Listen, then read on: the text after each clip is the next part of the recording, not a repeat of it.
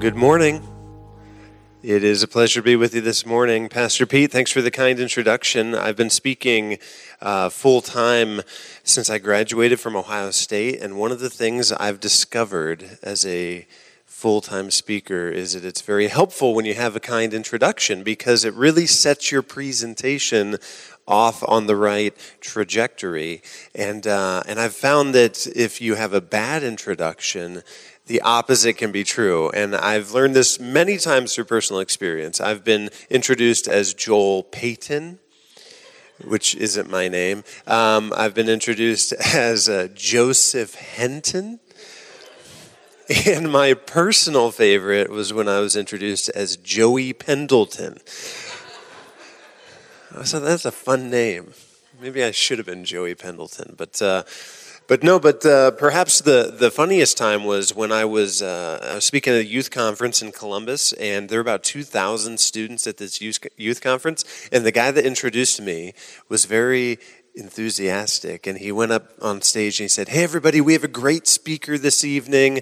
About a year ago, the leadership team and I voted. We decided unanimously on who we wanted to come and speak, and so I called the guy up, I got him on the phone, he agreed to come speak. But you know what? Last week he called me and said he couldn't make it." And so tonight we have Joel Penton. Yeah, that's actually a true story. And so that's why I appreciate the kind introduction. And I'm excited to be with you. I'm curious, do we have some Ohio State fans in the room? Okay, we have a few. We don't have any Michigan fans, do we? Oh, there are a few. Wow. Yeah. Well, no, you know what? It's okay because, you know what? My understanding is that, correct me if I'm wrong, Pastor Pete, but this church is all about seeking the lost. So if you're a Michigan fan, you're in the right place. But no. I'm excited to be with you. A few reasons. I want to introduce my family. In fact, I think we have a photo of my family, if we can bring that up. There it is. And I've got a couple of the boys here, but in the photo beside me is my beautiful wife, Bethany. She and I met at Ohio State. I know it looks like she's my daughter, but nope, she is my wife. She's actually a year older than me. I just don't age nearly as well. She was a gymnast at Ohio State, and now she is a high-level competitive CrossFitter. Anybody here do CrossFit? Okay, well, she is doing the Open right now, and in her age bracket, I think as of right now, she's ranked. Now, it might have been just this, I don't know if it's just this past workout or overall in the Open, but 5th in the entire world. And she has had 5 children. It's pretty remarkable. So that's Bethany, and then on the left side of the screen is Joel, who's over here, Joel the third. Joel's 10. On the right side of the screen is Judah. Judah is 8. On the ground there is Luther, who's also sitting over here. Luther's very excited. And Luther's 6. On my lap is the certifiably cutest child ever to have been born. That's our only daughter, Vera. She is 4. And then on Bethany's lap is a very large 1-year-old whose name is Levi. I was number 98 at Ohio State. He is in the 98th percentile. And so he may be our Division I lineman. So anyway, that's the family. So the ages again, 10, 8, 6, 4, and 1.5. If I look and sound tired, that picture is the reason why, because of those kids and that family. So in any case, I will share a bit more about our ministry, Stand for Truth. You saw a video about it, but there's a bit more to share. Before I do that, though, first and foremost, I'm excited to share from the Word of God. So if you have a Bible, grab it and turn with me to the book of 1 Corinthians. 1 Corinthians chapter 15. We can bring up that, there it is. And as you turn, now the screen's actually wrong. It says verses 1 through 5, but it's really only verses 1 through 4. So We have a 20% off deal going this morning, verses 1 through 4. And you'll notice that I've titled the message a very seemingly arrogant title for anyone to give their own speech, and that is Of First Importance. Of course, I'm taking that right out of the passage itself. And as you turn, I'll ask you to consider this question. It may sound like a strange question, but consider it nonetheless. What is the most important thing that you know? What's the most important piece of information that you have? Because certainly some information is more important than other pieces of information. Maybe you'd think, oh, well, that's got to be my my social security number because of identity theft. Or maybe it's something really practical, like that same password you use on all the different websites. And sometimes you have to add an exclamation mark. Or maybe it's something really personal, like a childhood memory or the memory of a loved one you've lost. I'm sure you could think on it for a while, but you don't have to, because Scripture actually tells us that there is one piece of information that is most important, and that is something called the gospel. What it literally means good news. And really, the Bible itself, all of Scripture, is an expanded telling of the gospel, but there is one place in Scripture that is perhaps the most succinct telling of the center of the gospel, and we find that in 1 Corinthians chapter 15. And that's what we'll read this morning. So if we can bring it up on screen, verses 1 through 4. Here the Apostle Paul is writing to the church at Corinth, and first he says a few things about the gospel. Let me read that first. Verses 1 through 3a. He says this: "Now I would remind you, brothers, of the gospel I preached to you." Now you might be sitting here thinking, okay, I have been a Christian for a long time. I've been going to this church for a long time, and here we're going to talk about the gospel. That's like JV stuff, and I am a varsity Christian. This is Christianity 101. I'm ready for like 401. Like, why are we spending our time on the gospel?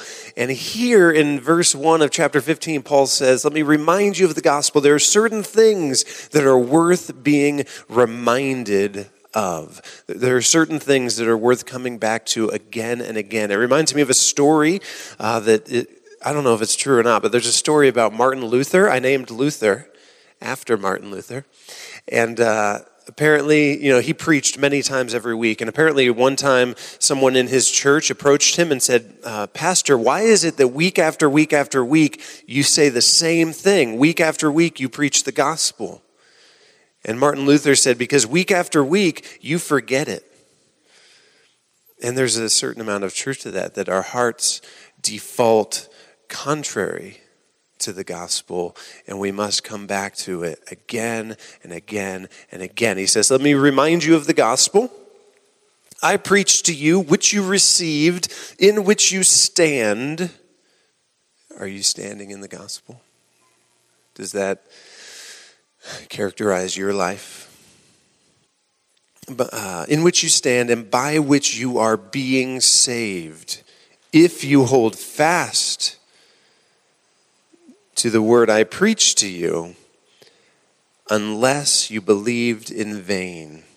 There's a brand of belief, there's a kind of belief that's in vain, it's counterfeit, it's not genuine.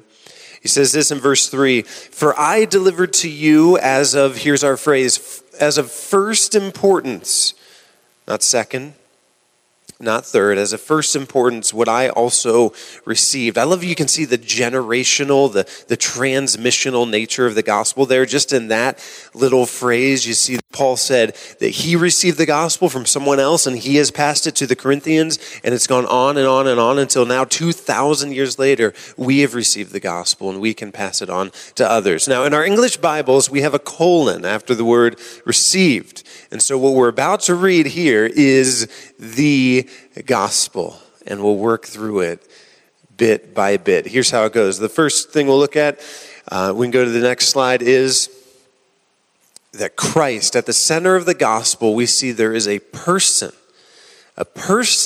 who's going by the title of Christ. Now, the word Christ there is actually a transliteration of a Greek word, which is a translation of a Hebrew word, the Hebrew word Messiah. Is that right? I think that's right. Which means anointed one. Here's what you need to understand. In the Old Testament, there were 3 different offices, 3 different jobs, 3 different roles that were anointed. There was the prophet was anointed, the priest was anointed, and the king was anointed. And for centuries, the Old Testament foretold that there would be one true anointed one who was to come, one true Messiah, one true Christ, one true prophet who not only spoke the words of God, but one who actually was the very manifestation of the word of God himself. One true priest who not only interceded on behalf of man to God, but one who was actually the union of man and God in one person himself. One who not only offered sacrifices to God on man's behalf, but one who was the sacrifice himself offered on behalf of man. And one true king who not only ruled and reigned in Jerusalem over Israel, but who rules and reigns over the entire universe. This one true Messiah, this one true Christ, we come to find out, is a man named Jesus. And at the center of the gospel is this person, Jesus. And this is really interesting for at least 2 reasons. Number one, you realize that most world religions don't have a person at their center. It's often been said of Islam that you can take Muhammad out of Islam and you'd still have Islam, because while Muhammad taught Islam, Islam is conceptual. It's based on ideas. It's not based on a person. You could take Buddha out of Buddhism and you'd still have Buddhism. You could take Confucius out of Confucianism and you'd still have Confucianism. However, you cannot take Jesus out of Christianity. If you take Jesus out of Christianity, you don't have Christianity anymore. This is fascinating. It's also interesting because that person at the center of Christianity didn't do the things that most people who make an impact on the world have done. To make an impact on the world, historically speaking, you pretty much need to do one of 3 things. You either need to hold a political office, like be a king or a president. You need to lead a military force, or you need to be a prolific author. However, Jesus in his earthly ministry, have you thought about this, didn't do any of those 3 things. He didn't hold a political office, he didn't lead a military force, and he didn't write a book. However, this one guy, we keep track of time based on when he lived. We say we live in 2019 because 2019 years ago, Jesus walked the earth. And in this Jesus, this Christ, is at the center of Christianity, is at the center of the gospel, the most important information, the most important thing in the world, all right? Let's keep reading. Jesus did something. What did he do? Next slide. He died for our sins. That might sound like bad news because here we have Jesus dying, but it's very good news because of the context that this news comes into, and that's this, that we are sinners. Each and every one of us, down to our very core, we are sinners. We are created to know and to love and to serve and to worship God. However, we've done the opposite. We've turned away from God, rejected God, rebelled against God to love and serve ourselves instead of him. In fact, we've put ourselves at the center of the universe. And if you doubt that, I'll just ask you, when you get the new family photo, the new class photo, the new team photo, who do you look for first? The same person I look for. And that is self. because we've put ourselves at the center of the universe. Something I ask students to consider is, what if we took the screen and we were to put on this screen every thought that you've had in the last 24 hours on the screen for everyone in the room to read? It makes me want to throw up just thinking about it, because if we look in the mirror just for a moment, we'll recognize that inside each and every one of us is a deep, deep brokenness, a deep evil, and that's sin. And because of that, we're separated from God. In fact, we deserve to be separated from God and his love forever in hell. We've offended an infinitely honorable God, and our just punishment is infinite. And into that context, we read the beautiful words that Christ died for our sins. There's so much beauty packed into that phrase, so much depth of truth packed into that phrase. How many of you in the room like big words? There's 3 of us. Okay. The 3 of us are about to have a lot of fun. Okay, Luther. It's true. He loves words. Just sit near him and you'll hear. The 3 of us like big words. We'll have a little bit of fun here. Everybody else can just listen in. Okay, packed into this phrase, we have the doctrine of propitiation. Say propitiation. Sound good. It's this truth that the wrath of God was coming down on mankind, and Jesus stepped in and absorbed that wrath and propitiated the wrath of God on our behalf so that we don't have to when Jesus died for our sins. It's the doctrine of expiation. Say expiation. And it's this, that in our sin, we're filthy. We're stained before a holy, righteous, and perfect God. And Jesus, when he died for our sins, cleanses us. He expiates us and cleanses us from our sin. It's the doctrine of redemption. Say redemption.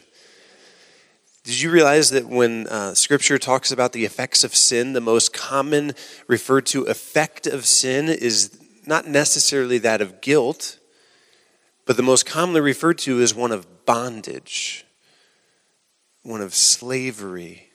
That in our sin, we're slaves to sin. But when Jesus died for our sins, he broke the bonds of sins. He set the captives free. He redeems us out of slavery.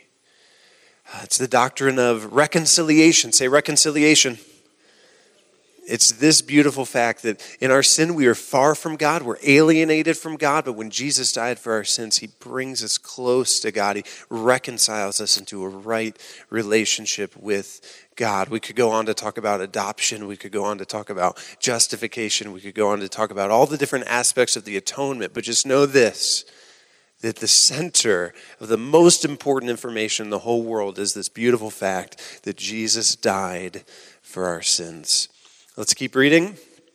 He did so in accordance with the Scriptures. All that Jesus did and all that Jesus is was foretold both in very specific predictive ways and also in foreshadowings in the Old Testament. And then all that Jesus is and has done is written down for us in the New Testament. This gospel is in accordance with this book, with Scripture right here. We're going to keep reading because we don't have a ton of time, and that is that he was buried and that he was raised on the 3rd day in accordance with Scripture. Here's the truth, that even though Jesus died, 3 days later, he wasn't dead anymore because he defeated death. He defeated sin. He defeated Satan. He rose from the dead. Another big difference between Christianity and other world religions, right? Muhammad died and is still dead. Buddha died and is still dead. Confucius died and is still dead. Jesus died, but he's not dead. Now he's alive and well. He's seated on a throne. He's ruling and reigning over everyone, over everything. He's ruling over us as we speak. Jesus is alive, and that is the glorious truth of the gospel. And so I want to quickly make just a couple observations about the gospel. The first observation I want to make about the gospel is this, that it is inexhaustibly profound. We can go on to the next slide. Inexhaustibly profound and yet accessibly simple. The greatest minds this world has to offer could ponder the depths of this gospel forever. In fact, you could start reading books just written about the gospel right now, and if you had 100 lifetimes, you wouldn't get to the end of those books. In fact, you wouldn't be able to read at the speed that new books are being written about the gospel.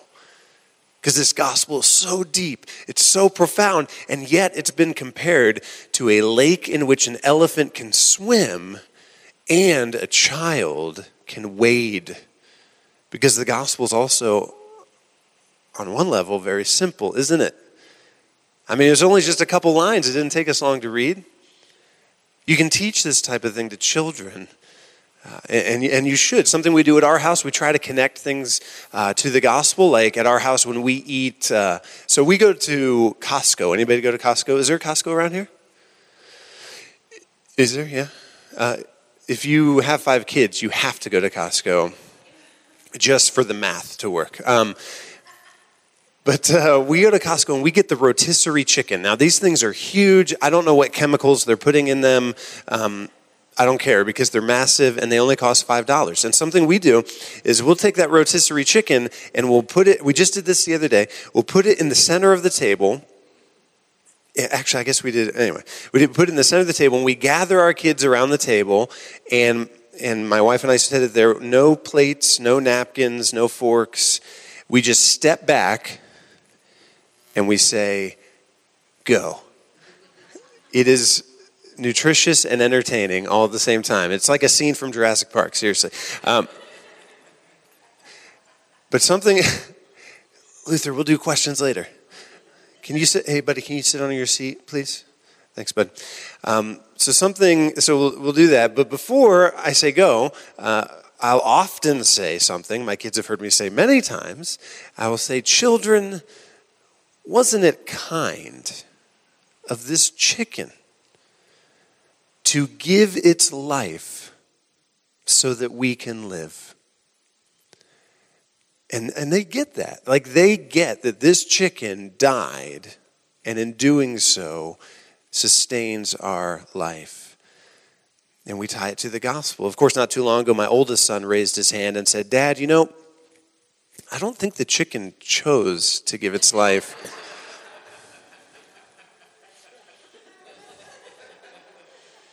I said, ha, ha, ha, eat your chicken. But you can teach it to children. It's simple. So something else we do, we just drill this into our kids' heads as soon as they're even able to talk. So we have something we call the Penton Catechism, which is this question-answer thing that they memorize. We'll do a little bit of it just to show you. It's very simple. We'll just alternate. Hey, Joel, you ready for the catechism? Okay. Joel, who loves you the most? Luther, who loves you next? Got to get that order right. Daddy and mommy, that's right. Joel, why do daddy and mommy love you? Luther, how long will you be our son? That's right. We'll skip ahead to this part. Joel, what's the most important thing in the whole world? Luther, what is the gospel?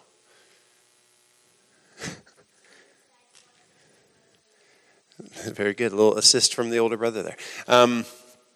Joel, how do we respond to the gospel? With faith. And Luther, how do we preach the gospel? With words. Very appropriate for you to have that answer, Luther. It's just simple, right? Kids can learn this. Profound and simple. And the other thing I want to notice about this gospel is that it's fundamentally news to be proclaimed, not rules to be followed. It's amazing to me that it's still popular opinion that Christianity is all about rules. Do this, don't do this. That couldn't be further from the truth. Other religions say that. Other religions say do a bunch of good things and avoid doing bad things and God will love you. Christianity says there's a long list of things you were supposed to do and you did like none of them. And there was a long list of things you were supposed to not do and you've been doing most of them. But guess what? There's someone who accomplished it all perfectly on your behalf. And then he died and paid the penalty that you deserved to pay. And then 3 days later, he rose from the dead. And if you would trust him, he will credit to your account his very righteousness. This is amazing news that we should herald from the mountaintop. Hear ye the King. The King is pardoning the rebels. Turn to him and bend the knee. This is news. Notice that Luther told us that we preach this with words. There's this really, really annoying saying attributed to St. Francis of Assisi. I don't know whether he said it or not, but it goes like this: preach the gospel at all times. When necessary, use words. That really bothers me because it implies you can preach the gospel without words. And I'll just ask you, how do you tell someone that Jesus died for their sins and rose from the dead without words? This is news. Sure, there's moral implications and our lives harmonize the gospel, but the melody is the gospel itself.